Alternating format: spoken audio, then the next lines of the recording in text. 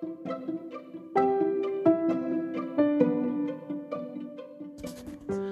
everybody and welcome back to Steam and Steel, a podcast all about Heritage Railways and the people that work there. Now, today I am interviewing somebody very special. The person that actually inspired me to do this podcast, and I cannot wait to speak to him. And that is Dan Fox from the podcast Signals to Danger. If you haven't checked out his podcast, please do. It is fantastic. I am hooked and I cannot stop listening. I must have listened to his episodes at least twice each. They are fantastic. So, let's dive straight into the episode and see what he has to say. Hope you enjoy.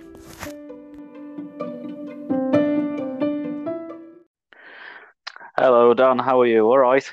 Not too bad, mate. How about yourself? Oh, very good. Thank you for asking. I am honoured to have you on my podcast because you yourself is actually the inspiration for me doing this podcast, really. Well, I'm very flattered to hear that.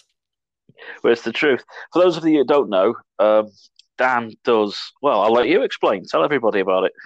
Well, yes. So my recent folly over the last sort of 6 months or so has been to write and produce my own podcast, a railway-themed one called Signals to Danger, with the morbid and equally fascinating subject of railway accidents. And in each episode, we sort of unpick the story of the accident and how it was investigated and the changes that made going forwards.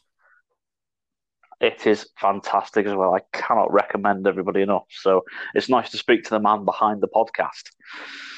Because normally I listen to you and it's quite morbid. If that makes any sense. Yeah, I might say something that's a bit less disastrous today, I imagine. Brilliant. So tell everybody about yourself. So I work on the railway in my day-to-day life. It's not a heritage one, but I work for a train operating company. And I have a healthy interest in the industry that I work within. So the podcast itself's been a hobby for the last, like I said, 6 months or so. But I've worked on the railway for about 3.5 to 4 years in various different roles, as a station team leader, and I currently work as a group station manager. Oh, so it's equivalent to a station master then, is it? Or yeah, is so it different? In the world of today, where people, it'd be lovely if every little station had their own proper station manager now, but they don't tend to do that anymore. So my station mastering covers seven train stations. Oh wow, that's fascinating. That's fascinating. So have you always been interested in trains then, or is it something that you've got into recently? Or I have, well, as most little boys do, at some point, I've always loved trains in one way or another. But my dad took me to. I grew up in the northeast, so quite close to York, within sort of an hour or so's drive. So, needless to say, there was a lot of visits to the National Rail Museum as a kid, and it stuck a little bit. There's nothing wrong with that whatsoever. Fair play. So what inspired you to do the podcast then? Well, I have a morbid fascination, I guess. No, I used to work at an airport, and at that point, you sort of hear people talking about things that have happened, and started watching a lot of TV program called Air Crash Investigation, which I'm sure you've probably heard of at some point. And that is yes, it is. It was a fascinating program where they go through and they don't just say the plane crashed because this engine broke. They go through in quite a bit of detail and unpick it, and I've always found that fascinating. And then I realised that there was written versions of the reports that have a lot more detail in it. It sounds really dull, to be honest with you. If you're not interested, it's some. But the same thing you get in rail, and I stumbled across this as a continuation of that fascination. And I think the first one that really I got into reading was the report into the crash at Great Heck, which is just about the 20th anniversary of that now. So that was in 2001. Yes, it will be, won't it? Wow, 20 years ago. Yeah, it's a phenomenal. That length of time has passed. But that was the first report I read in any real detail, and to go through and read that, and it's all well and good to read your news reports or your magazines, or whatever, that say that Gary Hart fell asleep at the wheel of his Land Rover, crashed onto the railway line. That train hit his car, and then that hit another train. And that tells you what happened, but it doesn't tell you 45 minutes worth of a podcast about it. It's not that level of detail. There's things like the critical placement of a points closure rail had such a massive effect on that accident, and you don't, until you get into the reports and read it in that detail, you find out a lot. But I realised that that's, to a man that's a little bit nerdy like me and likes a bit of a lengthy read, that's fascinating, but it's not very digestible to other people. And I thought that the information in there is great, and more people should know that, how these things have happened and the detail behind it. But to get someone to read a 115-page accident report, or to try and read some of the older ones where they've been scanned in onto websites like the Railway Archive, some of them are quite hard to read just physically. But I decided that I was going to try and do something to disseminate that information in a more digestible fashion. And I toyed with the idea of a book, but didn't really get anywhere with that. And a YouTube channel, but got bogged down in trying to build fancy graphics and things to go alongside with that. Which is great. I mean, I self-taught myself Blender. I hit film. I thought it was great. I'll play around with all these software, but by the end of it, I'd spent 2 months learning how to make videos and not actually made a video. Oh dear! And it was the back end of last year. I was listening to some other podcasts and thought, hang about, this might actually work as a concept. And I tell you what, it has. Fair dues. It's like it was fascinating because I'd heard about the crash of Great Eck, obviously being a rail enthusiast. You hear about these things, but I'd never knew, for example, that Gary Hart had only had 45 minutes sleep. Yeah. And it's like, when you hear information like that, it is shocking. And I sort of try and it's a factual podcast, and it's educational in a way. It's meant to be. So you've got to pull your punches sometimes in when you might have an opinion on someone. I know exactly what you mean. I think I was very thinly veiled on my opinions about Gary Hart and his his ongoing lack of remorse, really. I mean, when years later, when he did that interview and said that he believed it was fate that he was there on that day. And I think, well, actually, it was probably you should have had some better sleep and not driven your car when you shouldn't have. I thought it was horrifically disrespectful to people, but never mind. It's what he said. No, I know, yeah, and it's just like, it's shocking, but it's I've been hooked on your podcast now, and it's like I've actually been watching that a lot of is it 5 minutes to danger or 60 seconds from disaster? Seconds from disaster, that's it. And I've been hooked watching them now because of your podcast. It's like, oh, this is fascinating. There is an episode of that which covers Paddington, which is a really good episode. And there's another one that covers the King's Cross fire, I believe. Oh, the King's Cross fire one was fantastic. I found that when they were going through built the scale model to understand how the fire travelled up the escalator, I thought, well, that's the sort of stuff I like to get. That's why I do the podcast, because stuff like that is fascinating. And more people need to know about it. Totally agree, because they discovered that fire does a trenching effect, doesn't it? That's how the fire exploded, pretty much. And then you've got the superheated wooden escalator steps as well that are like a degree away from being ignited and suddenly straight up, and that's what caused that explosion of fire into the ticket hall. Yeah, and it's like, whoa, when you're watching it, it's like... And I'll admit, I sometimes feel, not bad, I sometimes feel like I get too excited about bad things, if you follow. Yes, I know exactly what you mean. But it is, and it's not necessarily a morbid curiosity, but it is. These are things that it's really important that as an industry we learn about and we understand how. Yes. And I think you heard there's an old line somewhere that the rule book is written in blood, and it's found very dramatic, but it's true to a degree, because there's so many things we don't do for very specific reasons. And those reasons are that someone did it once and it went really badly wrong. Exactly. So I'm going to ask it's not going to sound nice how I'm going to ask this, but I think you'll get what I mean. What is your favourite, inverted commas, crash. I know that sounds No, I really, know. really horrible, but I think you know what I mean. I do. I know exactly what you mean. And it's a challenging one because obviously it's not a. I'm not going to have a T-shirt made up with it. It's not a fan of this crash because all of them are truly tragic and people's lives are irreparably changed or ended as a result of them. But some of them are really, truly very fascinating. And I keep coming back to it. I think because some of the fascination has started with Great Heck, that is one that's quite prominent in my mind. It's the reason why it was the first episode of the podcast. Because it was the one I first got into, sort of to reading and understanding. But there's some really, really fascinating. There's ones I haven't covered yet that I'm going to cover on the podcast in the future that I'm sort of holding back on because they're so significant. Clapham Junction. Okay. Clapham Junction is really, really significant. There's massive changes in the safety culture of the railway, the required periods of rest and things like that. Ladbroke Grove, massively significant as well. It's difficult to pick a favourite in that unusual sense of the word favourite. Yes, I couldn't have put that better myself.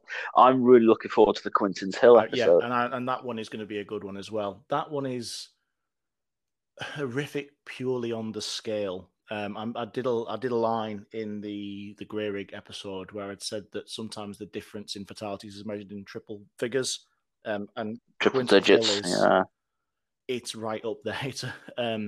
It's almost difficult to imagine that many people being involved in one train accident.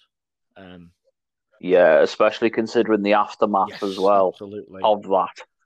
Oh, I don't want to give too much away, obviously, at the moment because it's not fair. But I think you know what I mean by that. Absolutely, and there are some that I'm genuinely wondering whether one episode will be enough to cover them. And there are a couple in the future that I'm wondering might be better done as two partners. That'll be interesting. We'll have to see. It will come down to me writing them because I get an idea of how long the episode is going to be by how long the script is, and they tend to be around about 7,000 to 8,000 words long. Wow! Yes, so it's. And that's just because I speak at a certain rate, but I like to write them down. I like to have a script, and it's written organically. It's written in the way that I say it. I don't read it word for word, but having done all the research into the episodes, I want to make sure that I don't miss things. And for me, my way of working, my workflow is to have a script written. I then read out, but it does mean I can to keep track of it as to the ridiculous amount of words that do sometimes end up in those things. Yeah, I can imagine. So have you thought, obviously you work on the railway. Have you thought about actually going to work for the RAIB or anything? I have said in the past that that would be a lovely place for my career to end up. They tend to take people who have a lot of experience in the industry anyway. I'm relatively young and I'm relatively, compared to some people, I'm relatively wet behind the ears. Yes, I've got a bit of knowledge based on my sort of hobby, if you can call it this. Yeah, it's definitely a hobby. But no, definitely there is a potential end of career goal for me to go to the RAIB and work for them. I think I would find that really, really fascinating. My current job has an element of accident investigation in it, but it's more around the if there are accidents on the stations or things like that, I get involved in that stuff. Yeah, which is very, it can be quite interesting. I've used some fairly wordy ways of saying that Joe Bloggs was running along the platform and slipped. But wording that potentially as the injured party ran at such a speed and tried to make such an angle of turn that the coefficient of drag between his shoe and the platform surface was inefficient to keep him upright. Oh, that sounds phenomenal when you write it like that rather than you fell over, mate. I think sometimes people read them and think, what's he on about? I love that level of detail. I love it. Fair play to you. To answer the question, I would love to. I really would love to. But I think it's a little way down the line yet, and there's a couple of bits of experience I'd probably like to get under my belt before I approach that. Well, that's fair enough. So obviously, my podcast, as you know, is more about heritage railways. Um, so I was going to ask you, have you thought about volunteering for Heritage Railway? Is there any ones that you like to visit in I particular, have, to or? be fair. It hasn't been the right time in my life recently. I've the day job is fairly time consuming sometimes.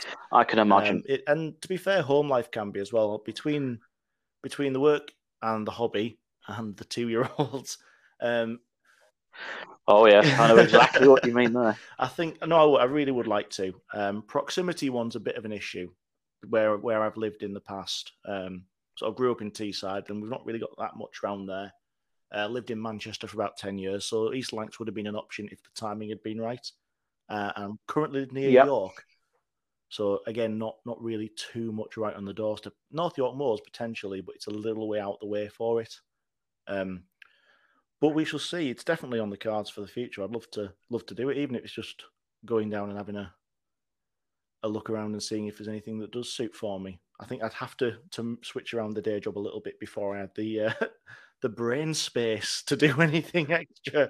I know exactly what you mean. Yeah, because it's the same with me. It's like I live 45 minutes from one of the railways I live at. I wish I did. 45 minutes from one of the heritage railways I volunteer at, and the other one's about 2.5 hours away. So it is a case of you've really got to juggle everything, and then obviously having a kid, you've got to keep them happy. Having Yeah. a partner, you've got to keep them happy. Absolutely. I mean, You know. the favourite one, it's a challenging question because I do, for all the fact that my day to day life involves being around the big metal wheeled things quite a bit, and you could almost imagine it would be, you might want some time off from the things when you're not working. I've never really been that way. But favourites is a difficult one. The most recent one I've been to has actually been Keighley and Worth Valley, which is quite a nice, it's not a massive one at all, but it's a really, really nice one. I stumbled across one of my favourite little things ever there. At one of the stations, I can't remember which one it is now for the life of me. There'll probably be somebody in your listening to this going, "It's there, it's there." But they've got a pair of small museums called Railworks, I believe, off the top of my head. And there's sort of an engine workshop there, but there's a carriage workshop as well, and they've got a few. Got a few carriages that have been used in filming for various things.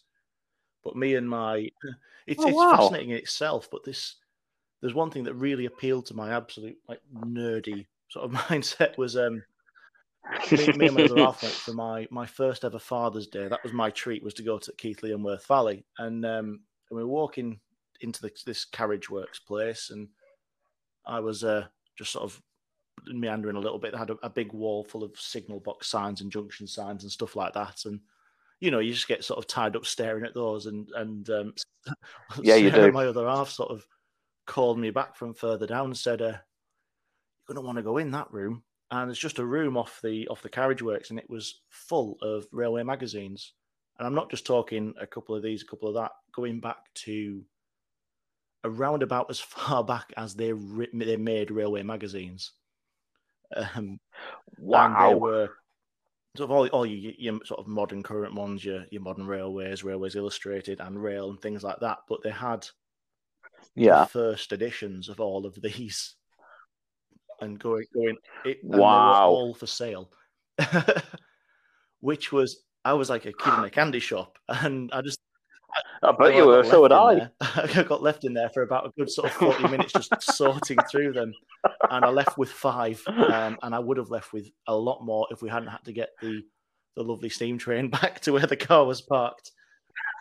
But no, I mean, from obviously my as we've touched on previously, my morbid curiosity and interest meant that I managed to get the first editions of some of these magazines that were published after some of the big accidents. And that was fascinating because you're talking things that I got the one that was just after Great Heck, I got the one that was just after Southall, and a couple that they were on a bookshelf at work, and I've left them at work to keep them safe and away from 2-year-old hands. So I can't quite remember off the top of my head. And I got the Railways Illustrated from the month I was born, which had I believe had a Class 91 on the front, which might tell some people who's listening how old I was. But I found that really great because I know about these things now, and I've read the reports that sometimes come out years after in the fullness of things. So the ones that have gone to full inquiries, you can be waiting years for this final answer for everything. But it's interesting to go back and see what the reporting on the day was.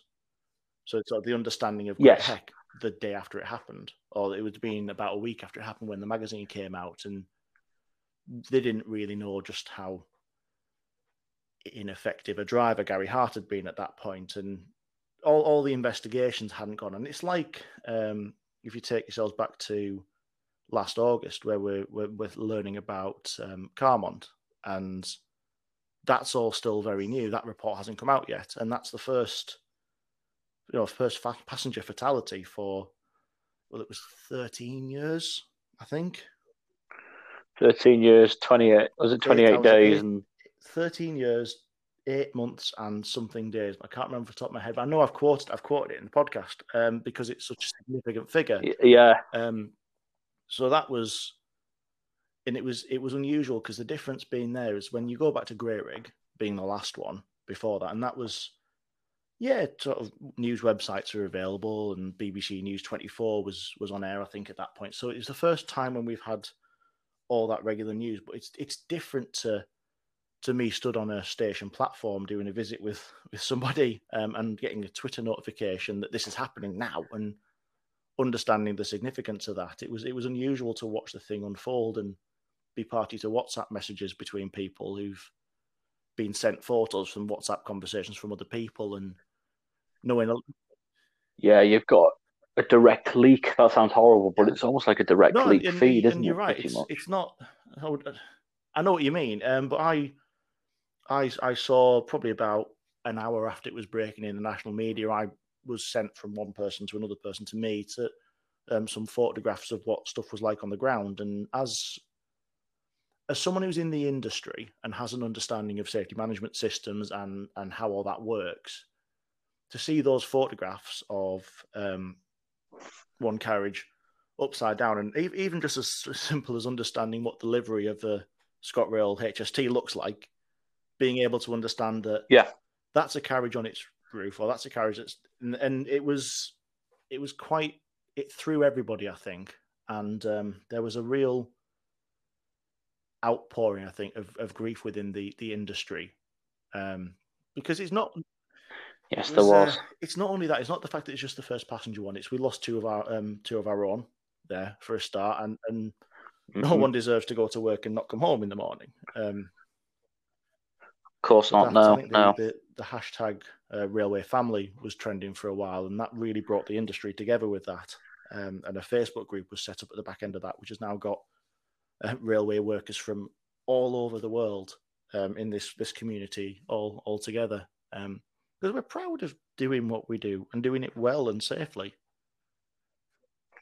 Well, that's it. It's like even in the heritage industry, people that don't work on railways, they all had filters on the Facebook. Was it T108 Hart? Yeah. One. Yeah, and they had all that as filters, and I thought that's they're actually fair play for doing that. One Tango 08, I think, is that the head code? I think it was. Yeah. My apologies if it was. I'd have to briefly tap away at Google to just confirm it for my own. I think it was, but that won't mean anything to a lot of people who are a bit further away from the industry. But it was a really unusual time. So it was really sad that it happened, and it was really sad that we lost people there, and it was sad that we lost a passenger. And it's been over a decade since we did that. The newspaper articles and sort of web articles that was talking about the 10th anniversary of Greyrig were still referring to Margaret Maston as being the last person killed on the railways. But it also, that old crash as well, the latest one, it caused quite a lot of controversy as well, didn't it, in the media, because of certain newspapers putting out quite a horrific headline, if you like. Then this is something that the industry as a whole, and in fact the rail media, really picked up on. Is that I almost wonder whether the national normal media, secular media, if you will, whether they don't really know how to report on train accidents anymore, because we're really, really good at them not happening. But it's frustrating to know what's going on and to know a little bit about it and see some of the stuff that's going out in the media. Things like running an article talking about how the train driver didn't slow down in bad weather, and everyone who works on the railway or has worked on the railway has an understanding, knows that a speed limit on a railway is not a speed limit, it's a maximum permissible speed. You're timetabled for that. You're expected to run at that unless you are explicitly told not to. So the poor driver of that ScotRail train was told to work back, and he will have worked back at line speed because he hadn't been told not. There'd be no reason not to. And other things that even on the day when I was sort of listening to the news media and they were talking about a locomotive at one end and something else at the other end, and you want to sort of say, just reach out to the industry and we'll tell you what you need. We'll explain things to you, and we'll make sure that what you're reporting is accurate because it's important. It's of course it is. It's significant, and I suppose in the current situation, it was offsetting a very developing COVID-19 situation, and so the media was quite inundated with other things already. So it might have even seen a bit more media interest had we not had that. But I almost feel like it would have been good if they'd reached out more so and sort of asked for someone to explain things to them. Because it would have been. Maybe I get a bit het up in that because I am from the industry, but. And it might not mean anything to Joe Bloggs sat on his sofa just watching news TV that it had a locomotive at both ends, but the media's saying one. But for me, this is significant and it's important that it's reported right. So, of course, I'd like for them very much to not get into the practice of being able to report on train accidents very well.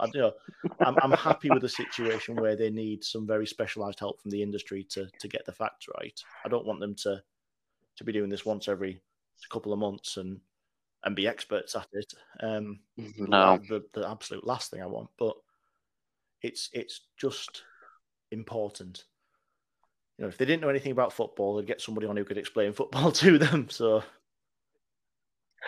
This is it, isn't it? That's exactly it. You'd expect them to have somebody that would have written the report for them almost. We shall see what goes on in the future with that. Yeah, exactly. So, moving away from that a little bit, then, do you? Because obviously your hobby is, as well as your podcasting. Do you have any hobbies aside from your podcasting, just to sort of deviate away from not railways particularly? A little bit? I've always dabbled in computers and things like learning new computer software, and at the moment that is very much guided by the podcast. And it's been in different times. It's been what I've been interested in. So when I was playing around with the idea of YouTube videos, I taught myself Blender, which is a CAD 3D design software, an open source one that's very, very powerful, but it's a bit of a pain in the bum to learn. And I've always enjoyed sort of the challenge of sitting myself down and thinking, right, I want to know how to build that in that, and try to follow that one through. I'd like to say I'm an energetic and athletic person who does a lot of sports, but I've started putting some videos on YouTube now so people know what I look like, so I can't get away with that one. When I'm just an anonymous voice behind the microphone, I can tell you I'm sat here modelling my six-pack, but we all know that's not true now. Love it. Oh, that's fantastic. So I was going to say, if you're not got a model railway or anything like that, that you've thought you might. Absolutely love to. It's a space issue, and I think that's the last couple of years. Life has changed a lot with the arrival of the tiny little fox. Things that in the past would have been very much. I'd love a model railway in my head. I'd love to make an N-gauge scale model of a particular station. At one point, it was Huddersfield. I worked at Huddersfield at one point, and Yeah. Thought it was a great station. There's a nice little runoff of viaduct one end. There's tunnels at the other end. It's almost built for a layout.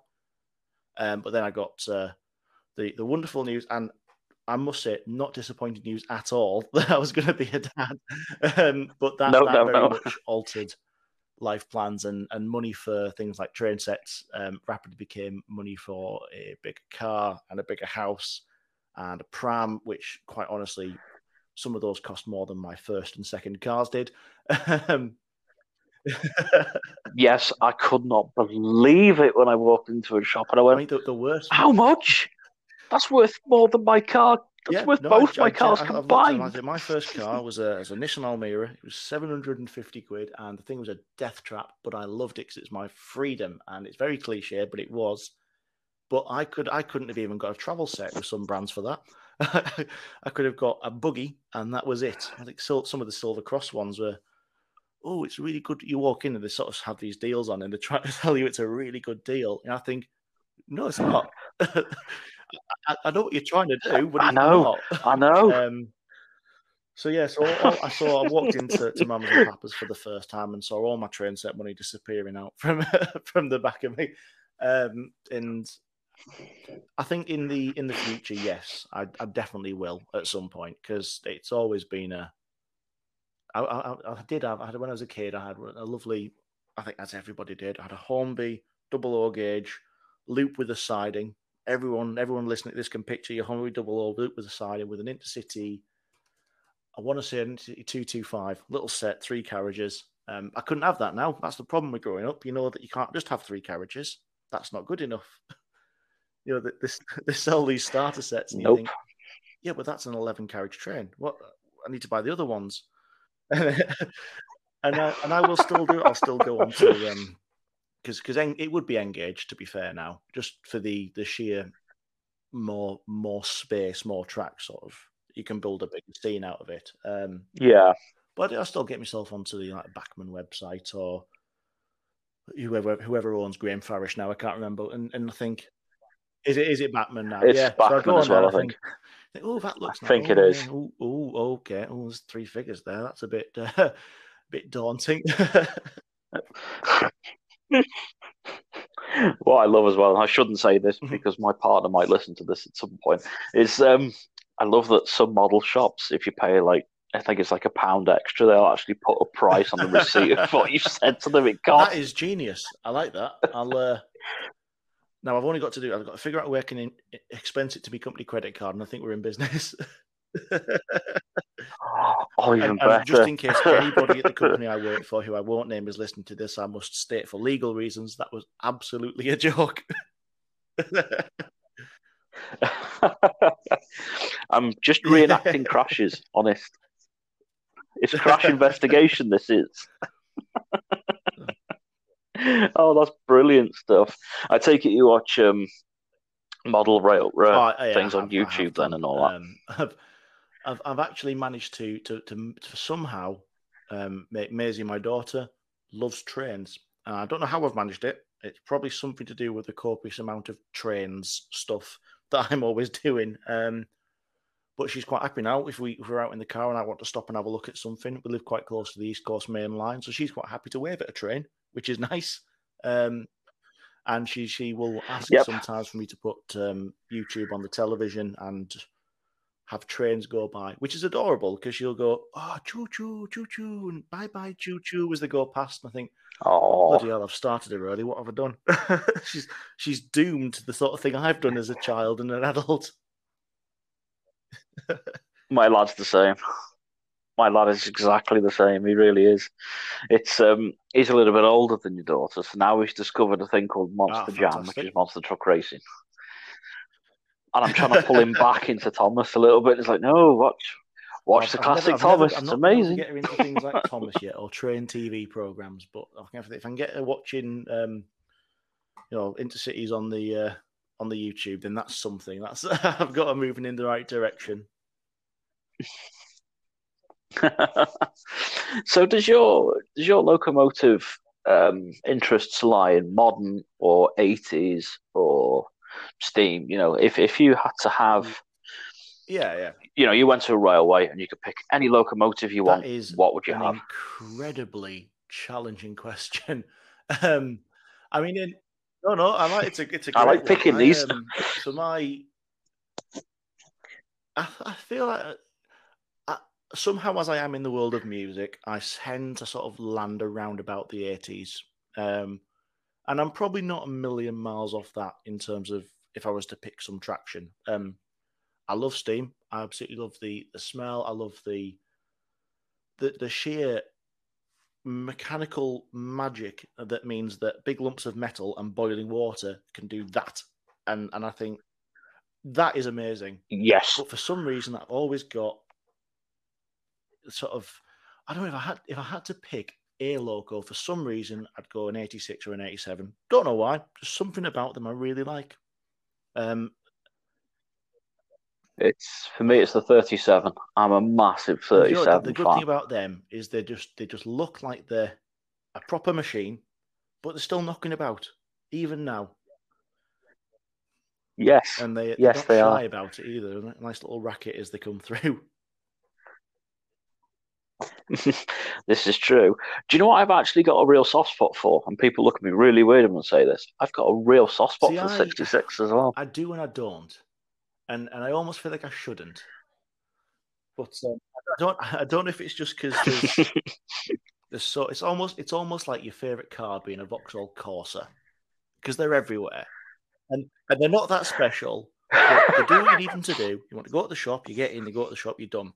So if you want to move some empty coaching stock around for one reason, it'll do that for you. If you want to move 1,600 tons of aggregate from that place to that place, jobs are good. But you just drive past somewhere like Scunthorpe Steelworks or any one of the, down by Crewe. I can't remember what the depot's called now, but they're everywhere. But they're nice. They're not bad for it. Yeah. I just feel like you shouldn't because they're everywhere. I must admit, I'm sorry, I had a little sketch in my head then of popping in the car. Just going to Tesco and just driving across the that just brings back images of the old that Intercity advert with the 37 done up as a police train. Yes. Oh, yeah, that's cracking advert, that. Yeah.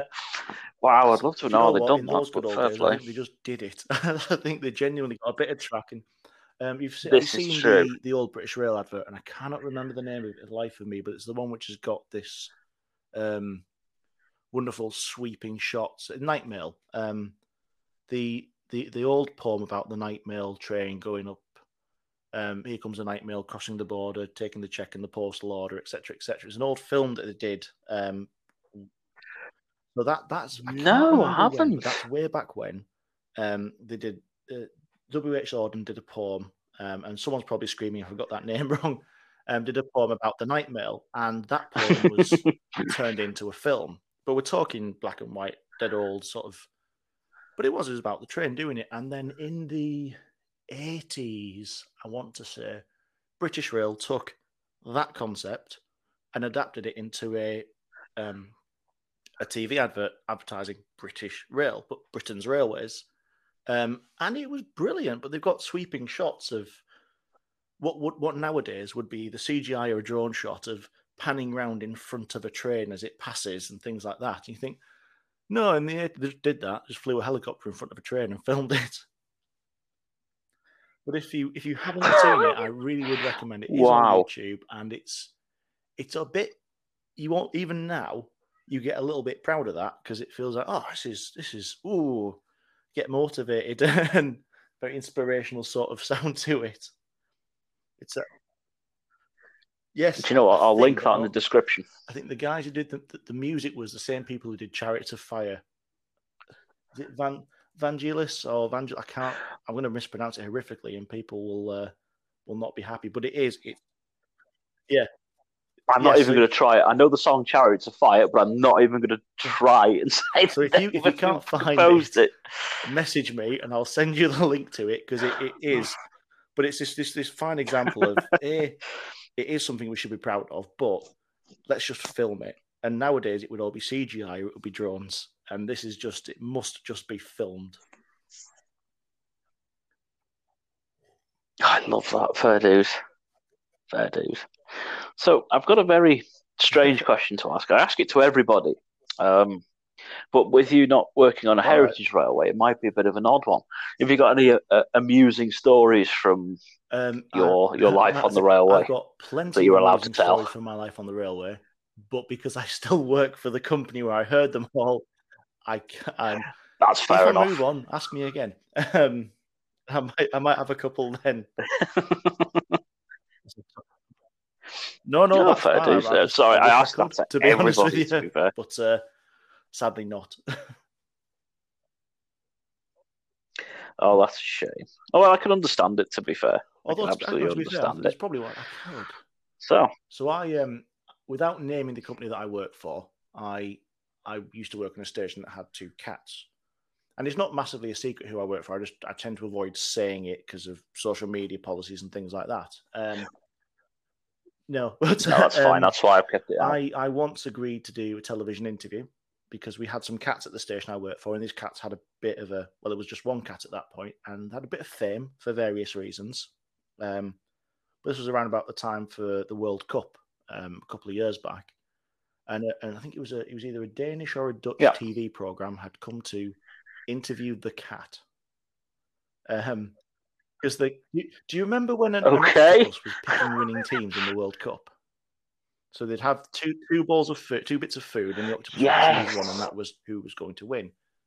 Well, this particular cat was selecting from 2 food balls for the World Cup to see who would win, and it got a little bit of media attention because the cat generally had a bit of media attention, and I ended up agreeing because no one else was available to do a bit of an interview with foreign TV, and I expected it to be an interview about the cat because I worked with the cat, which is an unusual sentence in itself. And then I really quickly realised, very shortly into the interview, that what they actually wanted to talk about was football. And asking me to talk about football is like asking me to do a podcast on the Powerpuff Girls. I really just don't know much about it. So Hugh very confused me, and I've never seen it, and I don't know whether they aired it, but there might just be some footage of me somewhere in either Sweden, Holland, or Denmark, whenever this company was from, and they went, "Oh, this man does not know much about football." So there you go. Oh, that'd be like me if someone asked me about football. I wouldn't have a clue where to start. I definitely thought it was going to be more like, so where does the cat sleep? No, I don't. What's the offside rule again?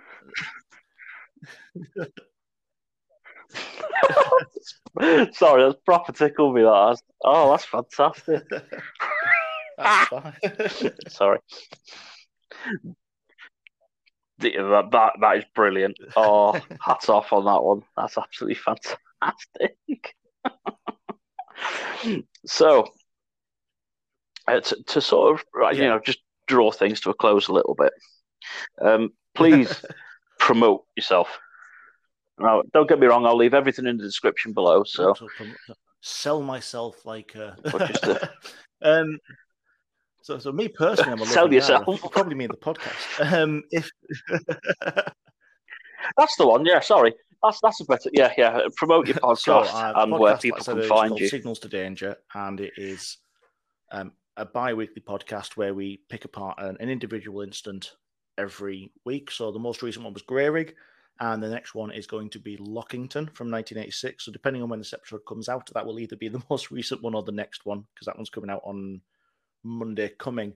If you are interested, you can find it on all major podcast providers, or if you can't find one of them and you just want to stream it via the internet, you can go to signalstodanger.com. Almost sounds like I've done that before. Brilliant. Maybe once or twice, I think. But all I can say is, Dan, thank you so much for coming on as a guest. I know I said at the beginning of the podcast, but you have been the inspiration for me starting mine, along with obviously Ben. Absolutely. But I can't say too much on that one, as you understand. To yours, so. Oh, thank you very much. It means quite a lot. Now, before you go, there's 3 very important questions I have to ask. Okay. So these are quickfire questions. So question 1. Black coffee. What's your favourite beverage? Pilsner. Alcoholic? Specifically Pilsner Urquell if I had to pick a brand. Oh, not a bad choice, not a bad choice. Now, this is probably the most British question you've ever been asked in your life. What's your favourite pie? Difficult one. I mean, I'm presuming you mean a proper pie, a meat pie. So it's going to be. It could be sweet, savoury, pasty, whichever you like. You can't go far wrong with a tipsy steak pie. Oh, I don't know. A peppered steak is probably quite close to that. I'm gonna quick fire round. I'll stick with my steak and ale.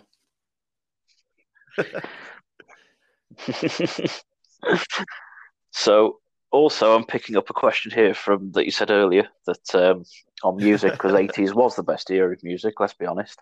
Oh, and what's your favourite group or band? Is almost categorically impossible for me to answer, and it depends on the week. That's virtually impossible. I'm going to go ahead and can I plead the Fifth Amendment in the UK? I don't think I probably can. Duran Duran's name your top 3 then. I'm a big fan of Deep Purple. That's growing up, Deep Purple, and yes, good choice. If I had to pick a third one, I won't, because I'm already pushing myself out too much there. It is. I think there's an issue growing up with my dad and listening to vinyls in the back bedroom, and then developing my own tastes over the years, and just the Spotify era where you can. One week I'll be listening to Nick Kershaw's The Riddle on a loop again and again and again, and the next week I'll be listening to a progressive metal band from an album that came out 3 weeks ago. It's eclectic is a really good word. Sounds like me, really.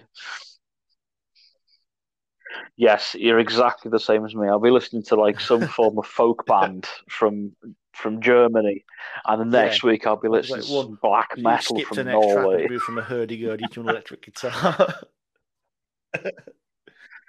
That's it. Like, you've got it in one. So anyway, again, thank you very much for coming on. It's been a great pleasure talking to you. No, absolutely. Hopefully we'll get the chance to speak again. It has been a pleasure to do it as well. So it's very much enjoyed. Brilliant. Well, thank you for tuning in, everybody. Stay safe and take care of yourselves.